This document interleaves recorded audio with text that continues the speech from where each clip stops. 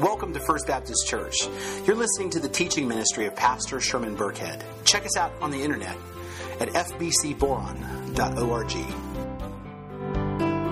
Matthew chapter 5, and we will begin reading in verse 1. The word of the Lord reads, "Seeing the crowds, he went up on the mountain, and he sat down. His disciples came to him. And he opened his mouth and he taught them, saying, Blessed are the poor in spirit, for theirs is the kingdom of heaven. Blessed are those who mourn, for they shall be comforted. Blessed are the meek, for they shall inherit the earth. Blessed are those who hunger and thirst for righteousness, for they shall be satisfied. Blessed are the merciful, for they shall receive mercy. Blessed are the pure in heart, for they shall see God. Blessed are the peacemakers, for they shall be called sons of God. Blessed are those who are persecuted for righteousness' sake, for theirs is the kingdom of heaven. Blessed are you when others revile you and persecute you and utter all kinds of evil against you falsely on my account. Rejoice and be glad, for your reward is great in heaven, for so they persecuted the prophets who were before you." This is the word of the Lord. The 19th century Baptist preacher Charles Spurgeon once wrote, "God's mercy is so great that you may sooner drain the sea of its water or deprive the sun of its light or make space too narrow to diminish the great mercy of God." This morning I want to welcome you back to part 4 of our series on the Beatitudes titled #Blessed. And in this series we have been talking about what it means to be truly happy, what it means to be blessed. And in the first week we talked about the fact that we all, every one of us, want to be happy. Even people who seem perpetually unhappy really down deep want to be happy. Every one of us. But what we discovered is permanent happiness is not found in anything that the world has to offer us. It's not in money. It's not found in marriage. It's not found in somebody's celebrity status. It's not found in a career. It's not even found in your children or friendships or power or hobbies or work or possessions or popularity or anything else the world has to offer. None of those things will produce in you the long-term happiness that you crave, the happiness that we all crave. The kind of happiness that we are all looking for is only found in one place.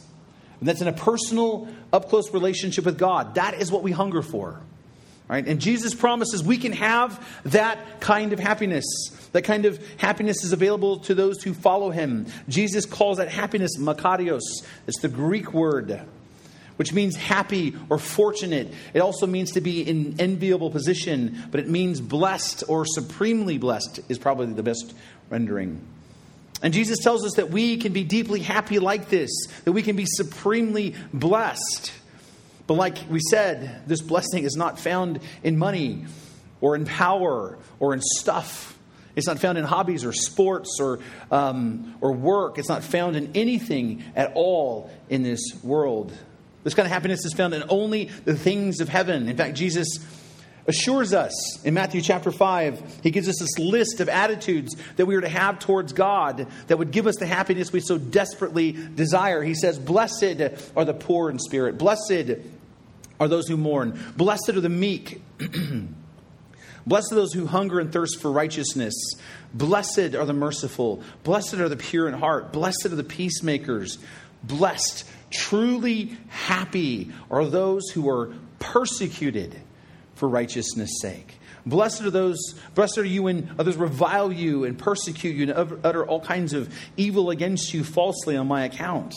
Jesus says, supremely blessed, deeply happy are those who exhibit these attitudes which at first blush really seem strange to us. I don't know about you, but it seems like the opposite of the stuff that I would think would make me happy. Because I'm personally inclined to believe that blessed are you if everybody likes you and doesn't have anything negative to say about you. But here Jesus says blessedness, happiness lies in exhibiting the attitudes of being poor in spirit, mourning and being meek and being persecuted. He says blessedness, true happiness comes from having these right heart attitudes before God. It's about having the right perspective of who you are in light of who God is.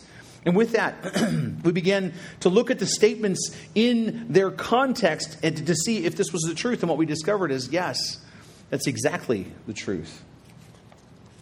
In verse 3, Jesus says, blessed are the poor in spirit, for theirs is the kingdom of heaven. And what Jesus is saying by that is that those who understand that they are spiritually broken and bankrupt, that they bring nothing into the relationship with God. There's not anything you can do to make God love you. There's not anything you can do to make God accept you, right? Blessed is the one who understands that you're completely dependent upon God. And that God, right, will reward that person with the kingdom of heaven, not because they've done anything to deserve it, but because God, by His grace, gives it to them.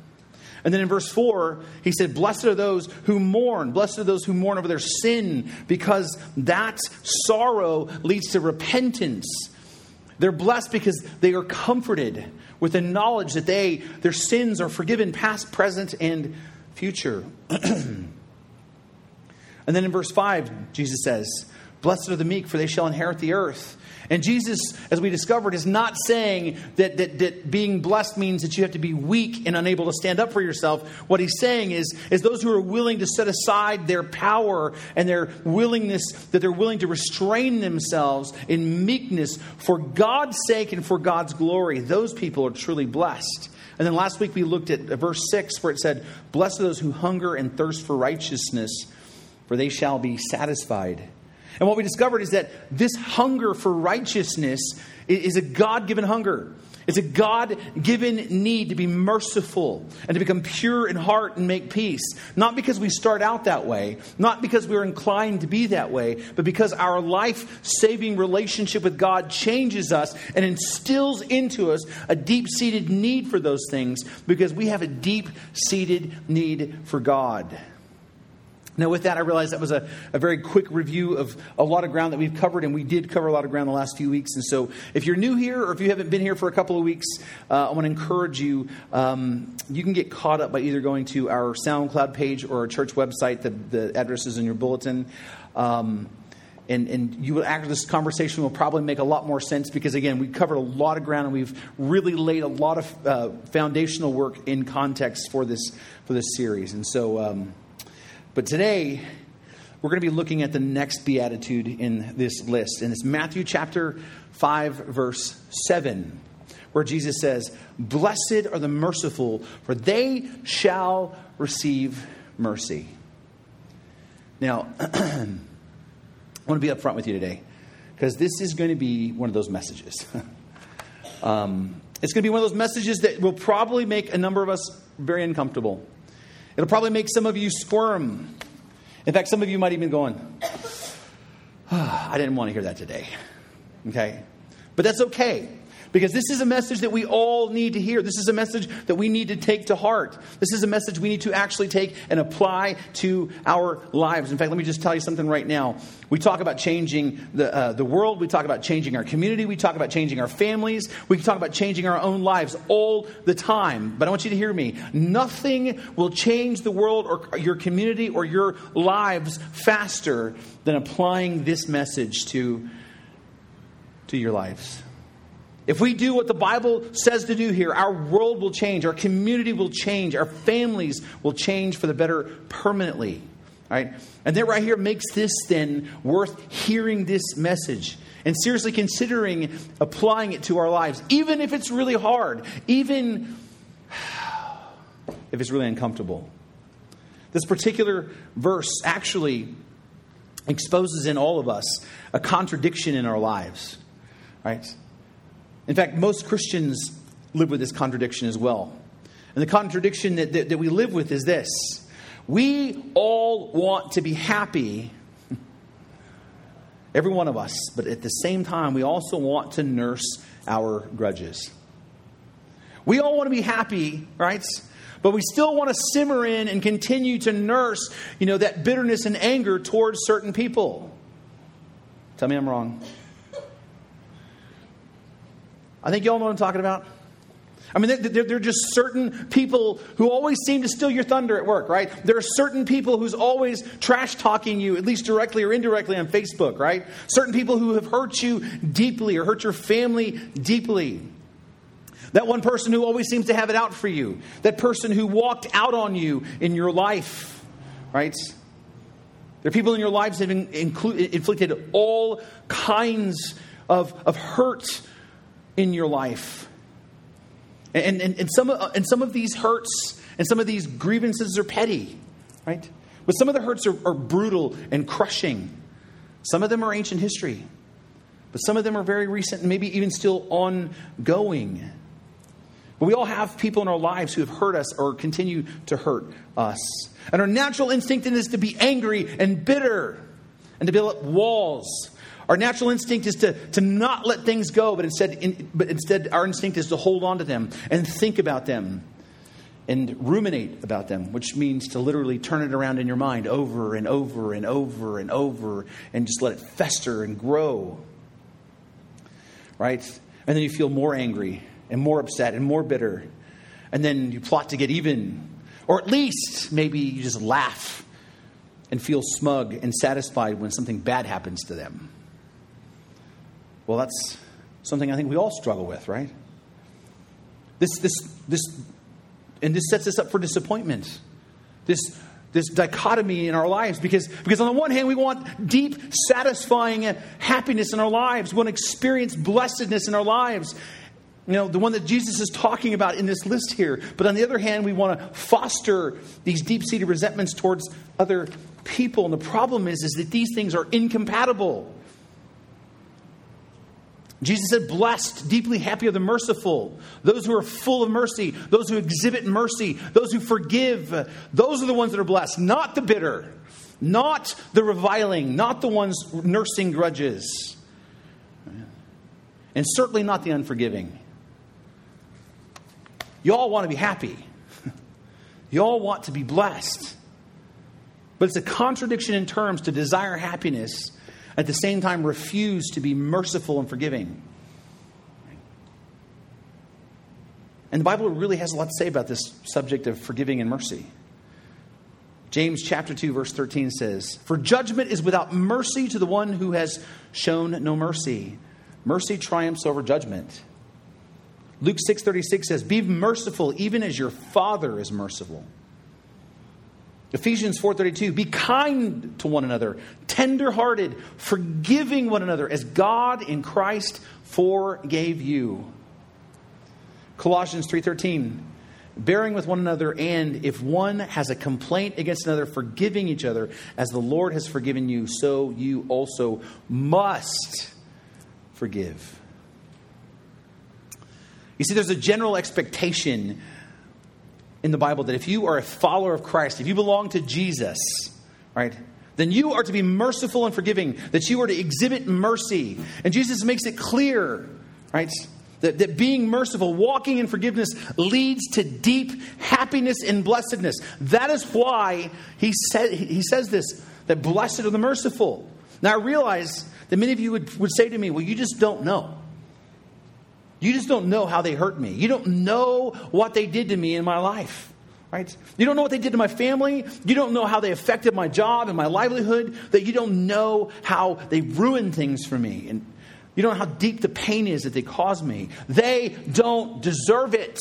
They don't deserve mercy. They don't deserve my forgiveness. And you're right. I don't know. I don't know what they did to you. I don't know how they hurt you. And you're also right. They don't deserve it. They don't. Right? They don't deserve your mercy. They don't deserve your forgiveness. But here's the thing that you have to come to terms with and understand. If they deserved it, then it wouldn't be mercy. So let that sink in for a little bit. If they deserved it, it wouldn't be mercy. You see, the Greek word for merciful comes from the Greek word eleos, which is translated as mercy. And this word eleos brings with it the idea of compassion, right? It comes with this definition of the idea of a readiness, an internal readiness to help those who are in trouble, to help the helpless. Now, what you have to understand we understand this word in a sense of being kind to people and good to those who are helpless. Right? It's like feeding the hungry and clothing the naked and comforting the brokenhearted. But what we have to understand about this word is this word carries with it no idea of deserving. There's no sense of deserving in this idea of mercy. You don't help the helpless because they deserve it. You help the helpless because they require mercy. You help the helpless because you're compassionate, not because they deserve it. Now you might be thinking, wait a minute, what are you talking about? I want you to hear me out on this. We've seen it even in our practical ways in the world around us. Not when people hurt us, but just practical ways. Like oftentimes there are people who are poor and hungry and who need food. And they're that way because of the choices that they've made and are making right now. And in a sense, they are where they are and they deserve to be hungry because they spend their money on alcohol instead of food. They spend their money on drugs instead of food. They spend their money on tattoos and piercings and iPhones, but they don't have enough money to get food for their kids. And so really it's their fault that they are hungry. They don't deserve help. They're helpless because of their own choices. But do we still help people like that? Of course we do. Why? Not because they deserve it, but because we're compassionate. We're merciful as our Father is merciful. We don't deserve His mercy. We don't deserve His compassion. In fact, one year we had some parents put in an application for Toys for Tots. It's one of my favorite programs, by the way, that we do here. We love giving toys to kids. But they put in an application and they said, well, it's tight this year, so we don't have the money for that, for toys. And we're like, fine, we don't turn people away for that. But it was just interesting to me. The very same weekend I got that application, one of the parents was at a Raider game. And he's buying souvenirs and drinking beers. And I'm thinking, there's money for all of that, but you don't have money for. Now, did we help the family? Of course. Was it a deserving situation? No. Why did we do it? Because we're compassionate. Right? We show mercy that way. You see, mercy has nothing to do with being deserving. In fact, it's the opposite. Mercy is given to those who don't deserve it. That's the whole point. The dictionary defines mercy as compassion or forgiveness shown towards someone whom it is within one's power to punish or to harm. That's what mercy is. Mercy, by definition, is extended to the undeserving. And in Matthew chapter 18, Jesus tells us a story that perfectly illustrates this point. Matthew chapter 18, beginning in verse 21, it says, "Then Peter came to him and said, 'Lord, how often will my brother sin against me and I forgive him? As many as 7 times?'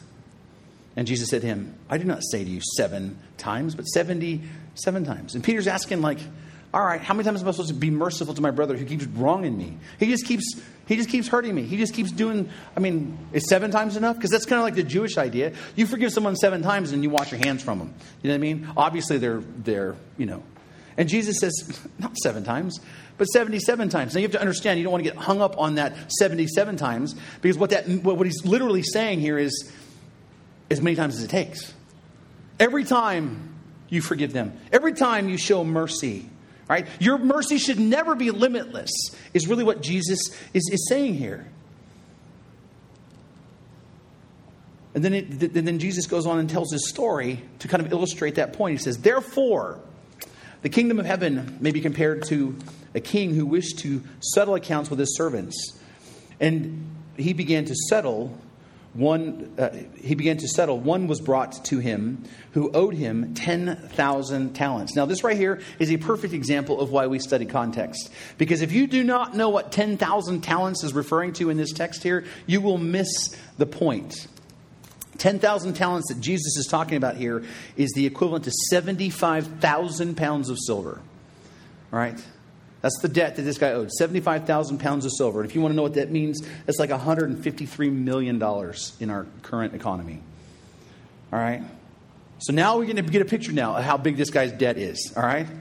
So Jesus is saying there's this guy that owed this king $150 million. And the king is like, okay, it's time to settle accounts. Time to pay up. And then verse 25 says, "And since he could not pay, his master ordered him to be sold with his wife and children and all that he had, and payment be made." You see, the collateral for this debt was not just his stuff, but it was also his life and the life of his family and his kids. And they were all to be sold as slaves so that the king could at least recover a little portion of that debt. Right? This man was in deep debt by his own actions, and he was now completely helpless as a result. And so this servant fell on his knees, imploring him, "Have patience with me, and I'll repay you everything," which was a ridiculous statement because there's no possible way this guy's going to repay this debt. But out of pity, notice this, out of pity or compassion for him, the master of the servant released him and forgave him the debt. You can't miss what he's saying here, right? This guy was in debt beyond his eyeballs. It was an unfathomable debt. And it was his own fault he was there, right? What he deserved was the worst case scenario, which means that he was sold into slavery forever, right? And the king was compassionate and to this truly helpless man. And he didn't give him what he deserved, but instead he forgave him in spite of what he deserved. And understand, this wasn't like a little minor insult on Facebook. Okay? This is a debt of $150 million. This is a gigantic deal. But that's what mercy is. That's what mercy is about. Mercy has never been about what a person deserves. Mercy is in spite of what a person deserves. Jesus says, "Blessed are the merciful." Well, the king just gave up $150 million. How was he blessed? Well, he's blessed because Jesus said, "Blessed are the merciful, for they shall receive mercy." And in this story, we see that the opposite is also true. Because those who are not merciful are not blessed. In fact, in verse 28 it says, "And when the same servant went out, he found one of his fellow servants who owed him 100 denarii, which is like a couple $100. All right? And seizing him, he began to choke him, saying, 'Pay what you owe.' And so the fellow servant fell down and pleaded with him, just like he did. 'Have patience with me and I will pay you.'" Which is, really could have been done. It's just a couple $100, right? But he refused and went and put him into prison until he should repay the debt. He refused to extend mercy to his fellow servant over a couple $100. He'd been forgiven this gigantic, unpayable debt, right? But he couldn't forgive this little tiny debt that really could have been repaid. When his fellow servants saw that had this taken place, they were greatly distressed, and they went and reported to their master all that had taken place. Then his master summoned him, saying to him, "You wicked servant, I forgave you all that debt because you pleaded with me. You begged me, and I was compassionate to you. And should you not have had mercy on your fellow servant as I've had mercy on you?" I mean, this doesn't add up to me. I had mercy on you. I forgave this $150 million debt. But you have the nerve, you have the gall to not forgive somebody of a couple $100. Are you kidding me? And in his anger, his master delivered him up to the jailers until he should pay all his debt. Blessed are the merciful, but not the unmerciful. In fact, Jesus follows this statement up with this. He says, "So also my heavenly Father will do to every one of you if you do not forgive your brother from your heart." This is a startling and very staggering statement. Jesus said, if you don't forgive your brother, and in this context, he's actually talking about Christians. But if you don't forgive your brother, if you don't show mercy to your brother, then God's going to punish you. That's what he says. I mean, there's no getting around that, right? As uncomfortable as that may feel, there's no getting around what these words are communicating here. But what is Jesus really getting at here? And what does this have to do with being blessed and being merciful and receiving mercy? Well, let me just get something out of the way right up front. What Jesus is not talking about is salvation in the sense that you have to show mercy to be saved. That's not what he's saying here. Okay? Because the fact of the matter is you are saved by grace through faith alone, in Christ alone, irrespective of your ability to be merciful. In fact, there are lots of people who receive God's grace and mercy and become children of God who carry with them a lot of baggage and a lot of grudges against their enemies. And it takes time for them to grow to become merciful. They don't start off merciful. They grow into becoming merciful. So We're not talking about a salvation issue with respect to being merciful before you can be saved. And we're not talking about losing your salvation if you struggle to show mercy. What we're talking about is a fruit issue here. Like we talked about last week. Remember, righteousness is to be merciful. And to hunger for righteousness is to hunger for righteousness is to hunger to be someone who is merciful. Right? To hunger to be merciful is a God-given hunger, a God-given need to those who come into a relationship with Him. Because you cannot hunger for mercy or to be merciful if you don't have a relationship with God. I mean, you may be able to be merciful at times. There are people who are not saved that can be merciful, but they will not consistently desire it, and they will not consistently demonstrate God-honoring mercy without a connection to Him. Because that kind of quality, that merciful quality, flows not from us, but from the one who is in us. Remember, Jesus quite explicitly said, I am the vine and you are the branches. Whoever abides in me and I in him, he it is that bears much fruit. For apart from me, you can do nothing. Being merciful, the way Jesus is talking about here, is something that you do not to be saved. It's an outworking of the fact that you are saved. You understand how that works? As we said last week, you hunger and thirst for righteousness because you hunger and thirst for God who is righteous, who is merciful, who is pure, who is a peacemaker. You hunger for those things because you hunger for God. And you hunger for God because He has made you spiritually alive again. And then you become keenly aware of your need for Him. And as you grow and you mature in your faith, your hunger for righteousness will begin to change who you are. You will become more merciful and pure, and you will desire to make peace with other people. It's the natural outworking of a relationship with Jesus Christ.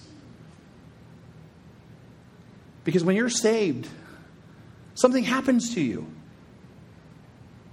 You see, it's not enough to know about the concept of forgiveness. It's not enough to know the Bible stories. It's not enough to have correct theology.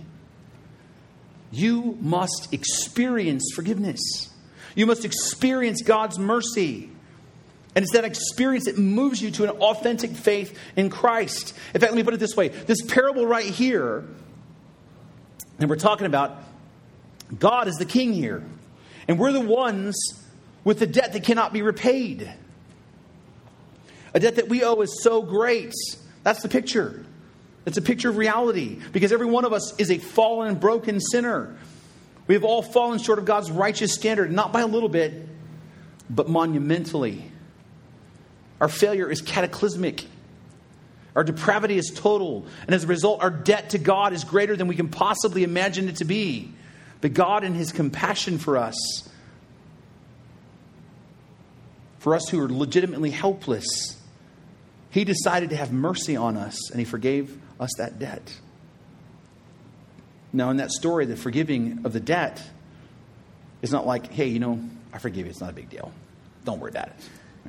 This forgiveness came at a gigantic cost, right? $150 million, okay? I mean, that's enough to ruin like corporations, like major ones. This was a huge sacrifice for this king. And that's the point.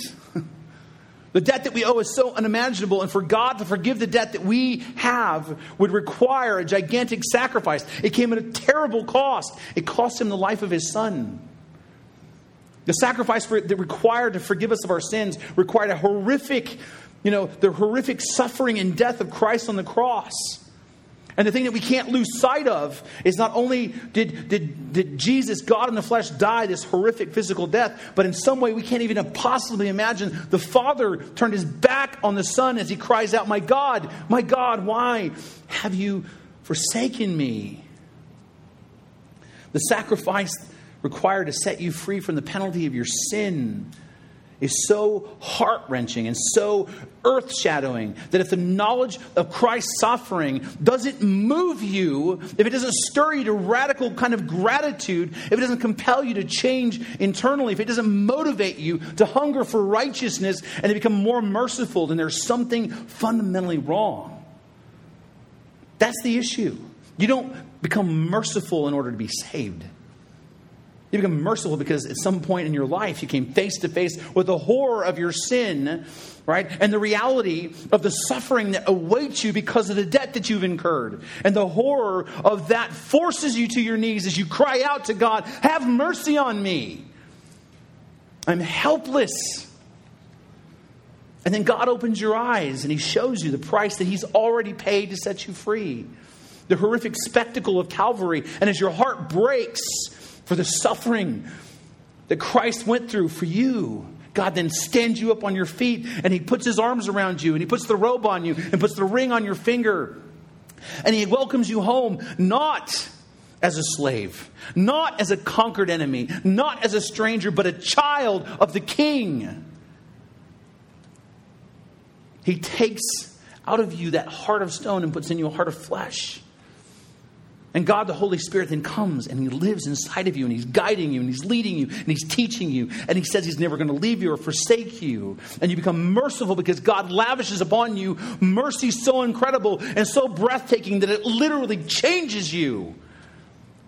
You see, the first servant in the story did not actually, he did in fact have his debt was paid for. Right? In fact, the Bible tells us, this is the next slide. God shows His mercy for us in that while we were still sinners, Christ died for us. The debt was already paid before we could do anything about it. And in this story, the debt was forgiven, but the servant never experienced in his heart that forgiveness. He never lived in the true understanding of what it meant to be forgiven and saved. Right? He didn't understand what he was saved from, because if he had, his heart would have been moved by compassion and would have been merciful and forgiving toward his fellow servants. Blessed are the merciful. Why are they blessed? They're blessed because being merciful, they live in the light of what Jesus has done for them. And that mercy they show is an outworking and a confirmation that they are indeed experienced. They've indeed experienced God's mercy and God's forgiveness in their own lives. And living that way, they're rewarded with an abundant outpouring of God's mercy in their everyday lives, because we don't need mercy one time. We need mercy all the time. We need mercy every single day. I, Sherman, your pastor, I need God's mercy every single day for the stupid things I do and the stupid things I say. Every day. I sometimes even surprise myself at how quickly I can fall down on my own face. I need God's mercy, not just one time, but every single day. So then who am I to withhold mercy from someone else? See, to be a Christian and to be unmerciful is to live in a double standard. Think about that. God has had mercy on the bazillion of things that you do wrong and all the awful things that you've said and thought about. But then you're not willing to have mercy on the person who's mean to you at work? Come on. It's ridiculous. That's why this story is so graphic. Right? That's why the warning is so strong. Blessed are the merciful. Because being merciful, you demonstrate that you truly are poor in spirit. And you're keenly aware of your sin and you mourn over it. And you're truly meek because you set aside your power to hold that grudge or to get even in order to glorify God by being merciful. And you demonstrate that you truly hunger and thirst for righteousness. Blessed are the merciful because you have already received mercy, and you will continue to receive it forever and ever and ever. As Charles Spurgeon says, God's mercy is so great, you may sooner drain the sea of its water or deprive the sun of its light. or to make space too narrow than diminish the mercy of God. Now, in light of that truth, and what do we do with that? What do we do about it? Because if you belong to God, if you are a Christian, you and I both know it is absolutely God's will for your life to be merciful and forgiving. I mean, if you ever come to me and say, hey, Pastor, I just want to figure out God's will for my life, I'm going to tell you, it's to be merciful and forgiving. All right? It's absolutely God's will for your life. And not only that, being merciful is what's best for you. Because you will never fully experience that long-lasting, true blessedness and happiness as long as you carry around with you bitterness in your heart. You have to understand that. Bitterness is the polar opposite of happiness. Like hate is the polar opposite of love, and war is the opposite of peace. Trying to experience long-term happiness with unforgiveness in your heart is like trying to find a one-ended stick. It's impossible. Being merciful is what's best for you. And even more than that, it's what's best for your family. And it's what's best for your community and what's best for the world. I mean, we live in a community right now where people have known each other for years who hate each other. They won't talk to each other. They won't look at each other. They've lived in this community for years, but they refuse to speak to one another. Why? Unforgiveness. Just a distinct lack of mercy. If you've been around here very long at all, you know what I'm talking about. Right? People who've lived here for years. You see it at work, right? You see it at school. And you even see it at Family Dollar. All this hate, this animosity and bitterness, just wasted energy. Mercy, on the other hand, mercy tears down walls. Mercy builds bridges. Mercy creates new avenues of communication. Mercy improves families. It improves communities. Being merciful is what's best for you. It's what's best for your community and your family. But most importantly, being merciful glorifies God. It glorifies God. Why? Because when you're merciful, you are displaying for the world to see the goodness of God. Because when you're merciful, you are a truly living image of God. You're truly demonstrating Christ-likeness. When you're merciful, you're demonstrating for the world to see that there is in fact a God, and He indeed is good, and He Himself is kind and compassionate and loving and merciful. It glorifies God when we live that way. Blessed are the merciful, for they shall receive mercy. Let me pray for you. Heavenly Father,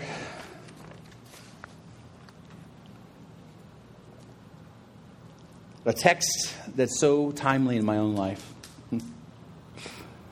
A text that reminds me how I have so much growing to do. Lord, grow me here. Help me to walk and be merciful. Help me to lay aside whatever bitterness I might have. Help me, Lord God, to keep short accounts. You're merciful to me every single day. Let me extend that to my neighbor. Let me extend that to those that are around me that frustrate me. And may we all be like that. May we all walk in that, Lord God. Our community desperately needs that. Our world needs that. In our world right now, we're treating people so ugly. We have differences of political opinions and we just hate each other for it. We have differences of philosophical ideas and we hate each other for it. We have a country that's tearing itself apart inside out because of hate and unforgiveness and just a distinct lack of mercy. Father, glorify yourself and raise up in this church a people who desire you so desperately, who desire and hunger for righteousness so desperately that they would just instinctively desire to be merciful. And that you would use that then to glorify yourself in front of this community. And that you would change this community through that. And that you'd raise up a people in here that love you so much that we're willing to go out and share the hope of Christ, the only hope that we have. And that this little town would become a beacon of hope for the rest of the world to see. Make us all merciful, Lord, in your image. Help us to walk in that. Help us to live it because you are worthy. Thank you for the sacrifice of Jesus. May I never lose sight of that as I get self-righteous and I start to hang on to things. May I never lose sight of the cost that it took to set me free. And may I be quick to give mercy and forgive. We love you. We praise you. It's in the mighty name of Jesus we pray. Amen. Thank you for listening. You've been listening to the teaching ministry of Pastor Sherman Burkhead. Check us out on the internet at fbcboron.org. And please consider partnering with us financially as we share the hope and the healing of Jesus Christ with our community and with the world.